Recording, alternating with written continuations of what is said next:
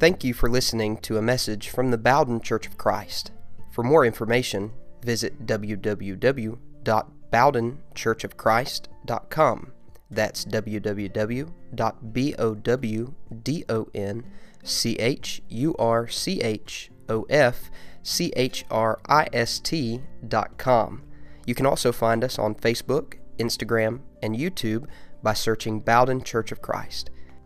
We pray that this message is a blessing to you and helps you to serve God and find satisfaction in Him alone. And now, our speaker. Good morning, everyone. It's good to see you this morning. Take your Bibles with me and do me a favor, turn them to Matthew chapter 13. This morning we'll have the verses on the screen. You're going to want to place a marker in Matthew 13. That's where we're going to get to in just a moment. Bailey, if you would, begin with Mark chapter 4 real quick. We're going to get to Matthew 13 here in just a moment. It's good to see everybody this morning. I'm glad that you're here and you've made the choice to be a part of our service today. I hope you're encouraged by the songs. I appreciate Wesley for the songs he's selected. He selected some songs that we haven't sung in some time, and man, they were encouraging to read those words again, and I appreciate his diligent effort in picking those out. Of course, appreciate Brother Donnie and his prayer to begin us off. I really appreciate his thoughtfulness in that prayer. I've always been one to believe that you should never rush worshiping God. That's not something we rush. We take our time, and I appreciate his thoughtful prayer and Asa's reading of the Scripture. I tell you what, there's been a lot of bad news that has gone on in the world the last few days, and learning that Asa became a Christian yesterday was some good news in the midst of bad news. That reminds us that God is still working, and no matter what goes on in this world, God will always be in control. We're going to look at Mark chapter 4 real quick, and we're going to look at verses 33 and 34. But make sure you place your marker there in Matthew chapter 13, because we're going to be looking at that passage in just a moment. Did you know that most communication, they say, now if you ever figure out who they are, of course you could come and tell me, but they say that most communication you and I engage in is nonverbal. In fact, statistically, if you were to look at how those statistics, the percentages lay out, 55% of our communication is our body language. The way that we act when we speak, the way we use our hands, and the way our eyes and our face look. 55% of our communication is body language. 38% of our communication is the modulation of our voice, the tones that we use, the pauses that we place in what we say. Now, you may not know that off the top of your head, but I'll give you an example, and you'll know just what I'm talking about. If you're in the house and you hear, "Sweetheart," or you could see your wife and she'd say, "Sweetheart," or you may hear, "Sweetheart," okay? 3 words that are all the same, but said with different inflections and different modulation, it's received differently. 55% of our communication is body language, 38% is our voice, our pauses, and our tones, and only 7% of our communication consists of the actual words that we use. Communication is a really interesting thing, and we're going to talk about communication this morning in Matthew chapter 13, and we'll get there in just a moment. As Jesus communicated with people, the Bible tells us that Jesus communicated in a number of different ways. For instance, you'll remember in John chapter 8, Jesus, when brought before him a woman who was caught in adultery, did not communicate with his words, but he bent down and he wrote in the sand, a form of communication. There's an instance in the Old Testament that we see come true in the New Testament, in which Isaiah says that Jesus would be like a sheep led to the slaughter, that he would open not his mouth. And we know that many times in the crucifixion accounts, especially as he had crowns of thorns placed on him, as soldiers mocked and spit on him, he opened not his mouth. He said a lot without even saying a word. You know, sometimes you and I say a lot and we don't have to say a thing. We can say more by keeping our mouth shut than if we were to actually open our mouth. But the most common form of communication that Jesus used was what we call parables. And we read about them in the Bible. There's 38 parables. There's a lot of debate about that count on that number, but I counted up 38 total if you look at all the different ones in the Gospels. Jesus most often communicated in the form of a parable.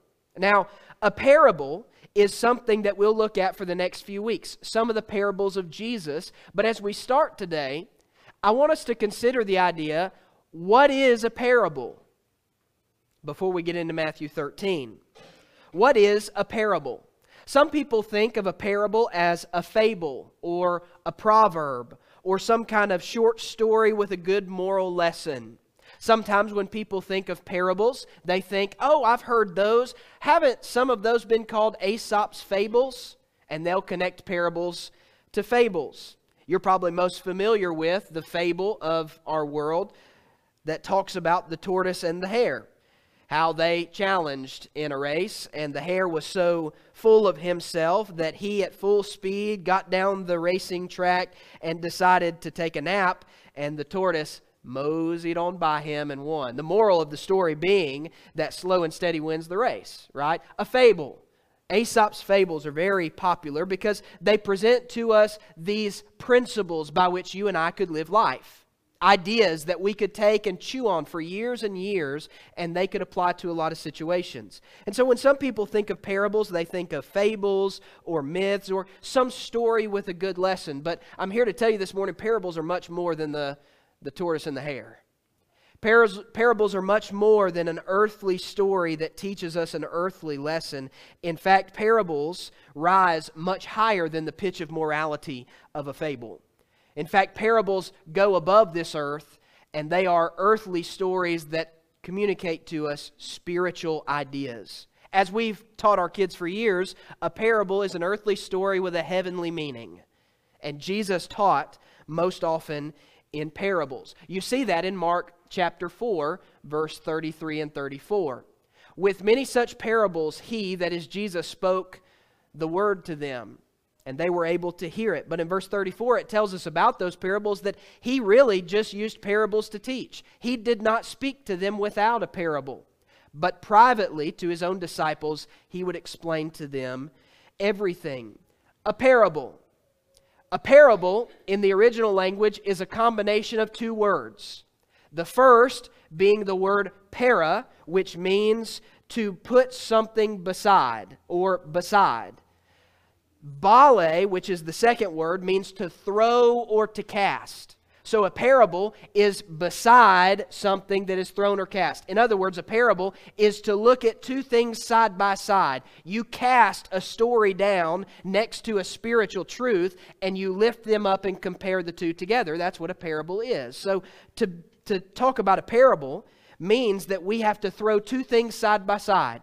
Jesus would take a spiritual reality, put it with a story that is earthly, and he would cast those two beside each other so they could be compared.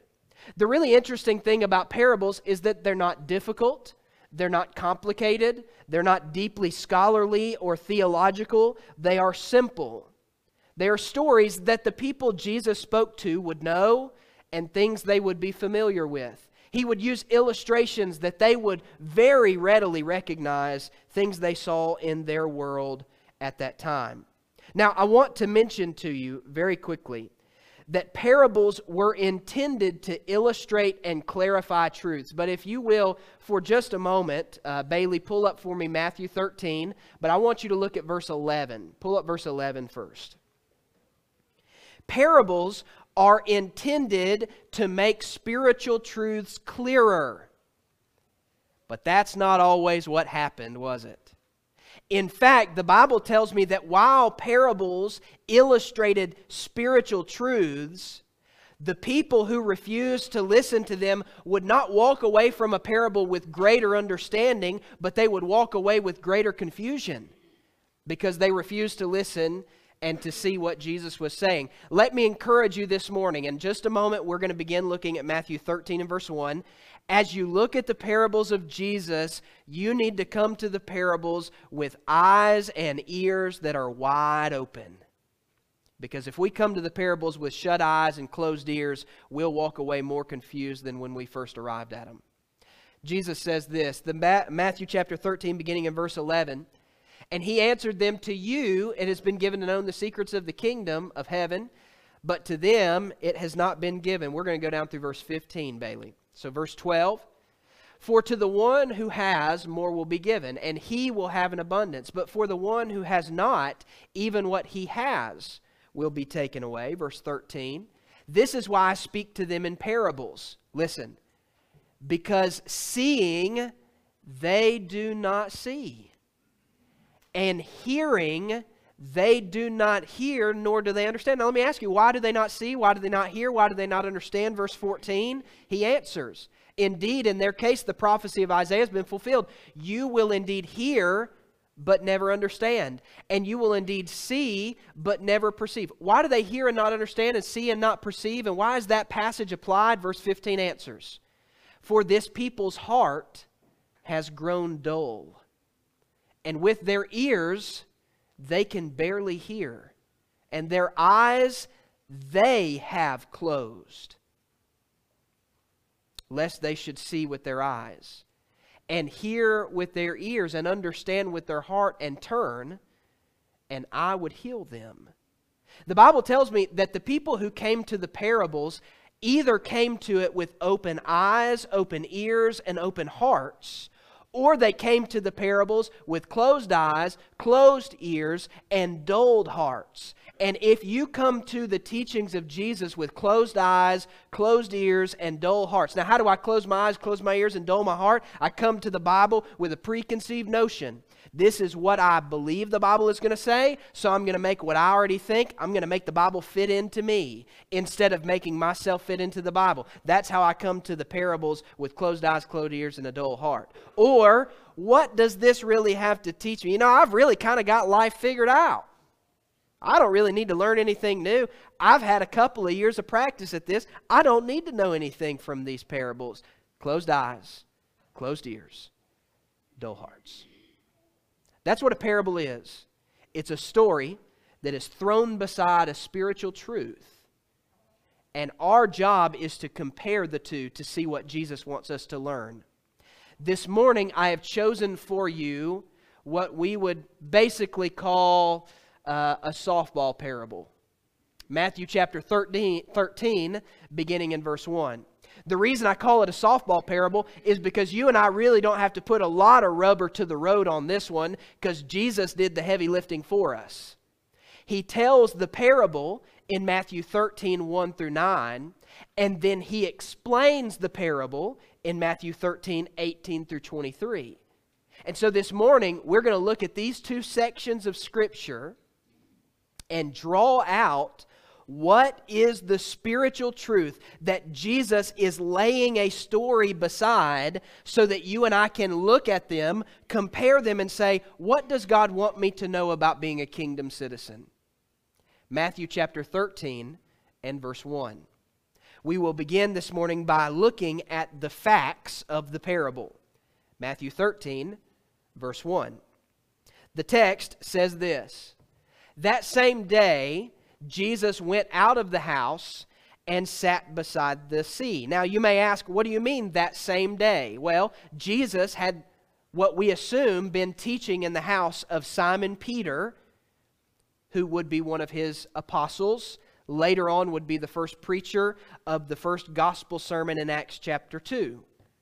It is at the end of Matthew chapter 12 that Jesus' mother and brothers come to him and try to convince him to stop what he's doing because he's acting like a madman. Some texts talk about how he hasn't eaten all day, and yet he's still helping and teaching people. Some texts seem to indicate that Jesus' mother and brothers came to him because they knew that what he was doing, working miracles, healing on the Sabbath, telling people they could do things on the Sabbath that the Pharisees didn't agree with, calling himself the Son of God, equating himself with God, that what he was doing was going to get him killed. And they said, "You're going to get yourself killed. You are a madman." And it was on that day that Jesus goes down to the Sea of Galilee. And in verse 1 of Matthew chapter 13 it says, he sat down beside the sea. If you were in the adult class this morning, you'll recognize that this is similar to what happened in Luke chapter 5, because in verse 2 it said that great crowds gathered about him. So he got into the boat and he sat down, and the whole crowd stood on the beach. Verse 3. And he told them many things in parables. Remember our parable. A story thrown down next to a spiritual truth, and we're going to compare them. Okay? Here's the facts. Here's the story. Jesus said in verse 3, a sower went out to sow. Now, if you think about what you're going to be doing, coming about maybe a month and a half, 2 months, when you go out to sow your garden, you'll probably go to maybe the greenhouse at the high school, or you'll go to Messer, you'll go to Thurman's or Home Depot or somewhere, and you'll pick up these flats of plants that have already been planted, or if you're a real gardener, maybe you'll buy real seeds, I don't know. But you'll take those seeds, and you'll go out into your garden, and you will, one by one, I should have brought it this morning, I almost did. I've got this little tool I use to plant seeds that keeps me from having to bend over and plant them. But you'll one by one plant seeds in a row. Right? So if you're doing corn, you're going to set you about 4 or 5 rows, and you're going to plant those 4 and 5 rows, and you're going to plant them a certain distance apart, and you're going to put that seed down in the ground, and you're going to wait for it to come up. And it can be meticulous work. Maybe you're going to plant okra, and you get your little bike-looking planter tool, and you push it down through the garden with your okra seed in it, and it lays out your row. That's not what Matthew 13 and verse 3 is communicating about a sower. In this time, these people would plant their gardens so that they could sell the fruit of the garden, the vegetables, the wheat, the things they would gather from it. They could sell it in the market to make a living. And a man who would sow in a garden, he wouldn't have his little, bicycle planting seed, or he wouldn't have his little PVC pipe with an oil filter in the top dropping his seeds in the garden. He would have a large bag that would sit off to his side. If any of you have ever sown grass seed, you're going to understand what I'm talking about. He's going to have a bag, and he's going to get a handful, and as you would grass seed, he would broadcast that seed across the ground. Now, the purpose for that is to get even coverage across the field in which he's planting. So when Jesus says in Matthew 13 and verse 3, a sower went out to sow, everybody that listens to this is going to understand what he's talking about. Here's the thing, you can be really talented at sowing something like grass seed, but you cannot be so talented as to know where every single seed is going to land. Because some seed may hit the ground and bounce this way. Some of it may hit the ground and stay where it's at. Some of it you may let go a little bit late, and it might not go as far as you want, or it may go beyond where you want. It's not the most precise way of sowing seed, but it is efficient because you can cover a great area. And so a sower went out to sow. And this is what Jesus says about the seed that he threw out on the ground. And what does he say? We have the place, which is the sower. We've got the person, which is the sower. Now we've got the placement of the seed. And this is what Jesus says in verse 4. As he sowed, some seed fell on the path. Now, you probably have paths around your garden. Maybe you've got some paths through your garden where you walk and you pick your tomatoes or check on your corn. Maybe you've got raised bed gardens and you've got some paths around your raised beds. There were paths in this area on this field. And as he broadcast the seed, some of it, very understandably, fell on the path. The hardened soil that men and horses and animals would have traveled on. Not a place you intend for anything to grow because you're traveling on it. Some seed fell on the path, and the birds came and devoured them, that is the seeds. Verse 5.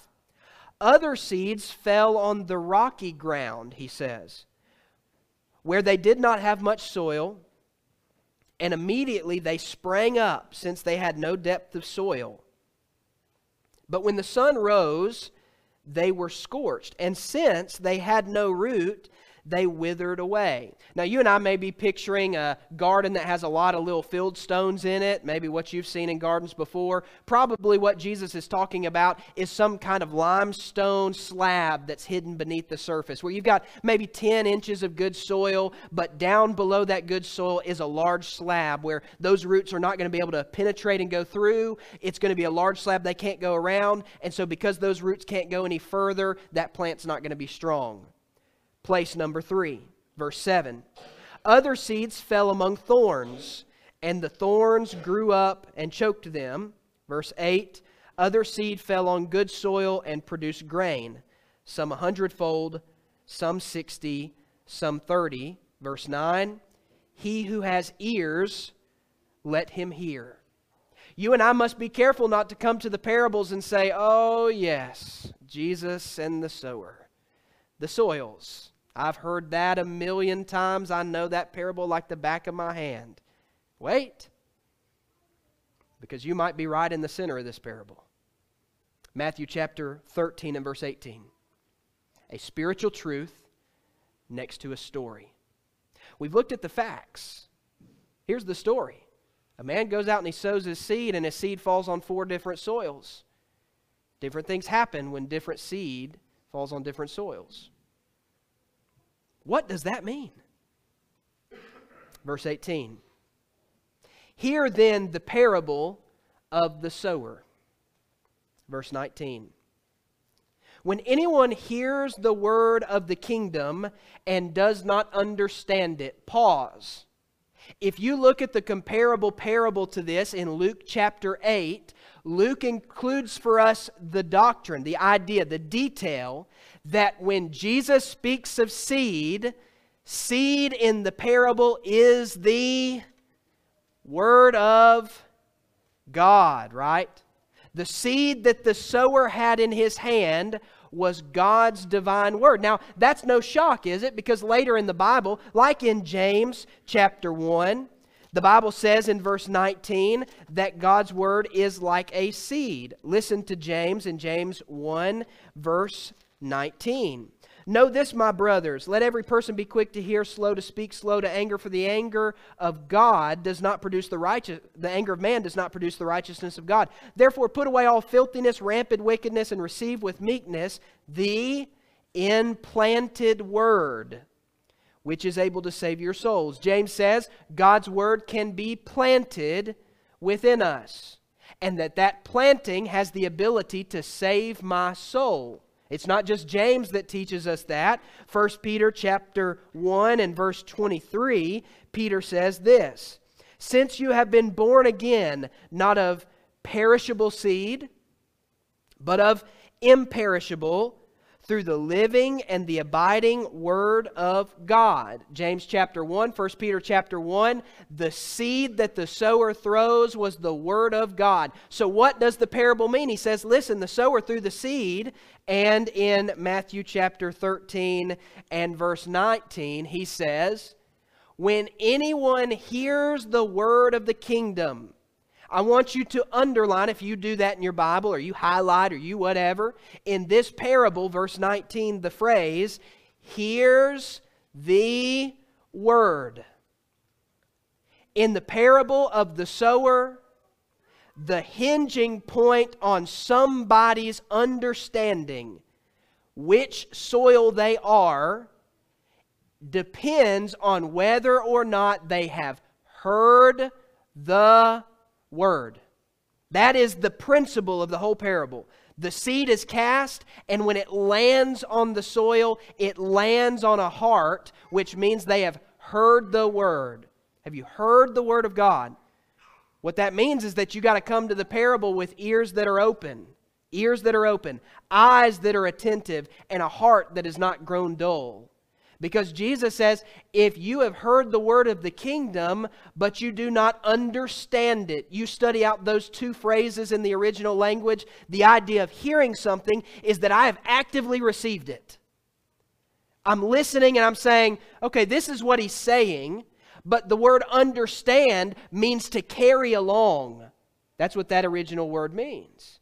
So I can choose when I hear the word to pick it up and carry it along with me, or leave it where it was and walk away.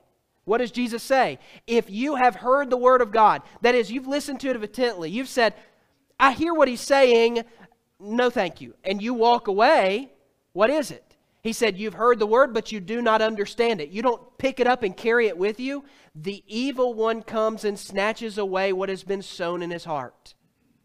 That seed, because you have not picked it up and carried it with you, is left for someone else to take how they wish. That, he says in verse 19, is the seed that is sown on the path.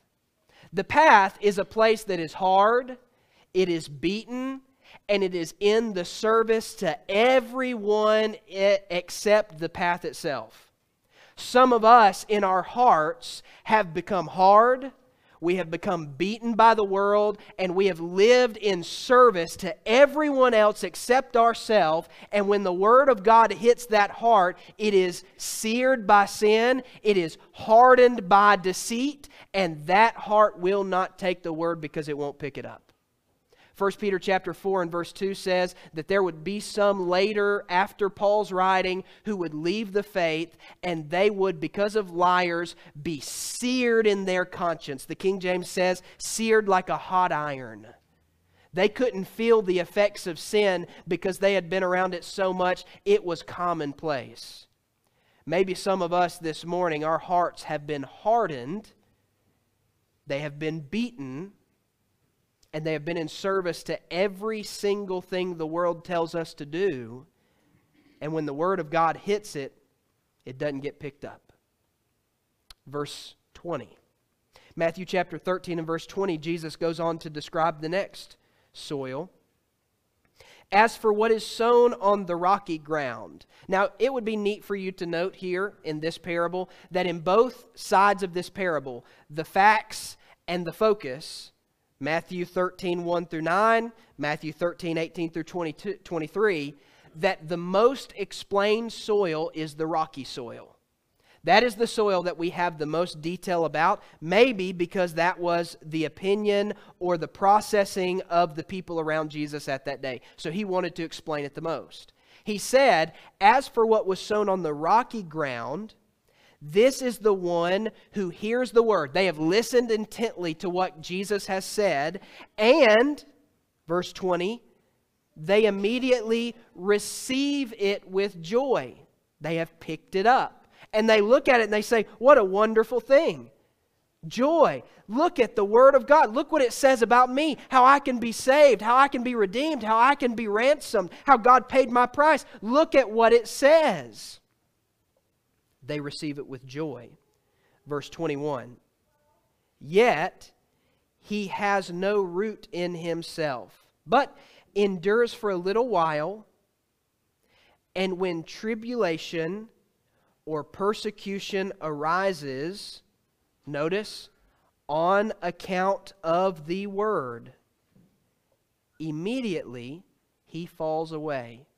There is a surface accepting of the truth of God's Word, but the roots of God's Word, because outwardly this person is receptive to the gospel, but deep within their heart, they're not like the path. Their path, a path is a path. You can see the path. You know that it's a path.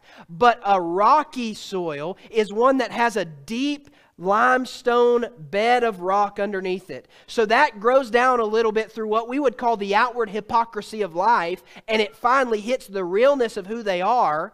They outwardly receive it with joy, and they say, you know what, this looks good, and outwardly their actions are changing a little bit, but at home and when they're around people of the world, there has been very little change in their life. And so when persecution finally arises, what's the first thing gets chopped off the block? The fake Christian life I've been living anyways. Now, there's a lot of opinions about the rocky soil, but I'm convicted that that's what that is. He's talking about those who would outwardly, in hypocrisy, say, I am a Christian. And then when it gets real, they say, I don't know about this. That's a rocky soil. Maybe it's the case that some of us have a deep embedded limestone rock that the Word of God is growing into, but may hit that limestone rock. And we must understand this morning the only hammer that will break that rock in half is our own choice to receive God's Word and hold on to it. Soil number 3, verse 22. As for what was sown among the thorns, this is the one who hears the word.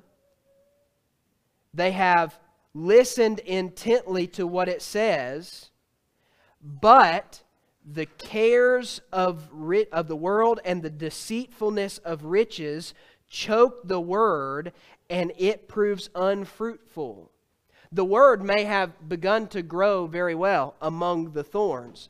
Many people have compared this to a man who has taken and he's plowed up his field and he's sown out his seed, but there were these seeds of the thorns that were still in the ground. And so the soil looked beautiful. And it looked like it was going to grow great. But as the fruit began to grow, so did the thorns. And the thorns overpowered the fruit. And Jesus says, the one who is like the seed, the Word of God has been thrown on their heart, but yet there's thorns in there. They have a thought and a mind to the world. So in their mind they say, you know, I may want to obey, I may want to do what God says, and I think I'm going to try and do this thing. But then the world comes in and they give their ear to the world.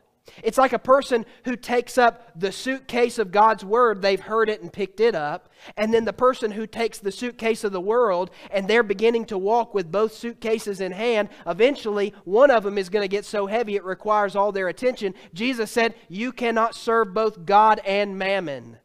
For either you will love one and hate the other, you'll be loyal to one and despise the other. You and I can't live two lives at one time. One will eventually take over. In the first case of the rocky soil, that person put the front on. In the case of the thorny soil, that person was trying, but they allowed the influence of the world to overpower their dedication to God. The thorns. Verse 23. As for what was sown on the good soil, this is the one who hears the word and understands it. He indeed bears fruit and yields, in one case 100, in another 60, and in another 30. My question to you this morning is very simple. What kind of heart do you have? The Bible says that the heart of the Bible is not the heart of the man, right? So this is not the Bible heart. This is the Bible heart. This is not the Bible heart. This is the Bible heart. My heart, according to God's Word, is right here. It's not the muscle that pumps blood. It's the thing that thinks. Out of a man's heart flow all things. As a man thinketh in his heart, so is he. This is the Bible heart. My question is, what kind of heart do you have? Do you have a heart that when the Word of God is sown on it, it has become beaten and hardened by the world? Do you have a heart that deep within it is a bedrock of worldliness that you would never give up? Do you have a heart that wants to do what God says, but you just are giving too much attention to the world? Or do you have a heart that is ready to receive God's Word? Two lessons we learn from the parable of the sower. The first, God's Word will never be stunted in growth. The Bible tells me in that last case that the fold of bearing fruit in Matthew chapter 13 and verse 23 was in some cases 100-fold, some cases 60-fold, some cases 30-fold. That means what the farmer invested in his venture versus what he got was incomparable. 100, 60, 30. I need to understand that sometimes we look at the parable in the sower and we say, 3 soils rejected God, 1 soil accepted God. But the 3 that rejected Him don't even compare to the one that accepted, because it produced 100, a 60, or 30-fold. God's Word will never be stunted or overcome. It will always prevail. The second lesson I learned from the parable of the sower is this. I'm somewhere in verses 18 through 23. My heart is somewhere in these verses. Is my heart hardened to sin? Or hardened by sin, rather? Is my heart hypocritical?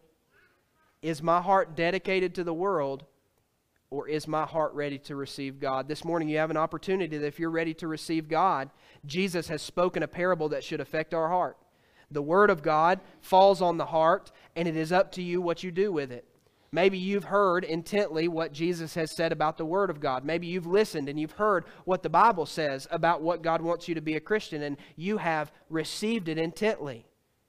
I hope you would be like the good soil. Maybe as you've listened to these, you have seen yourself not in soil number 4, but in soil number 1, soil number 2, or soil number 3. In other words, you see something that needs to change. This morning is the time to do that. We're going to sing an invitation song. If you have any need at all, please come forward as we stand and sing.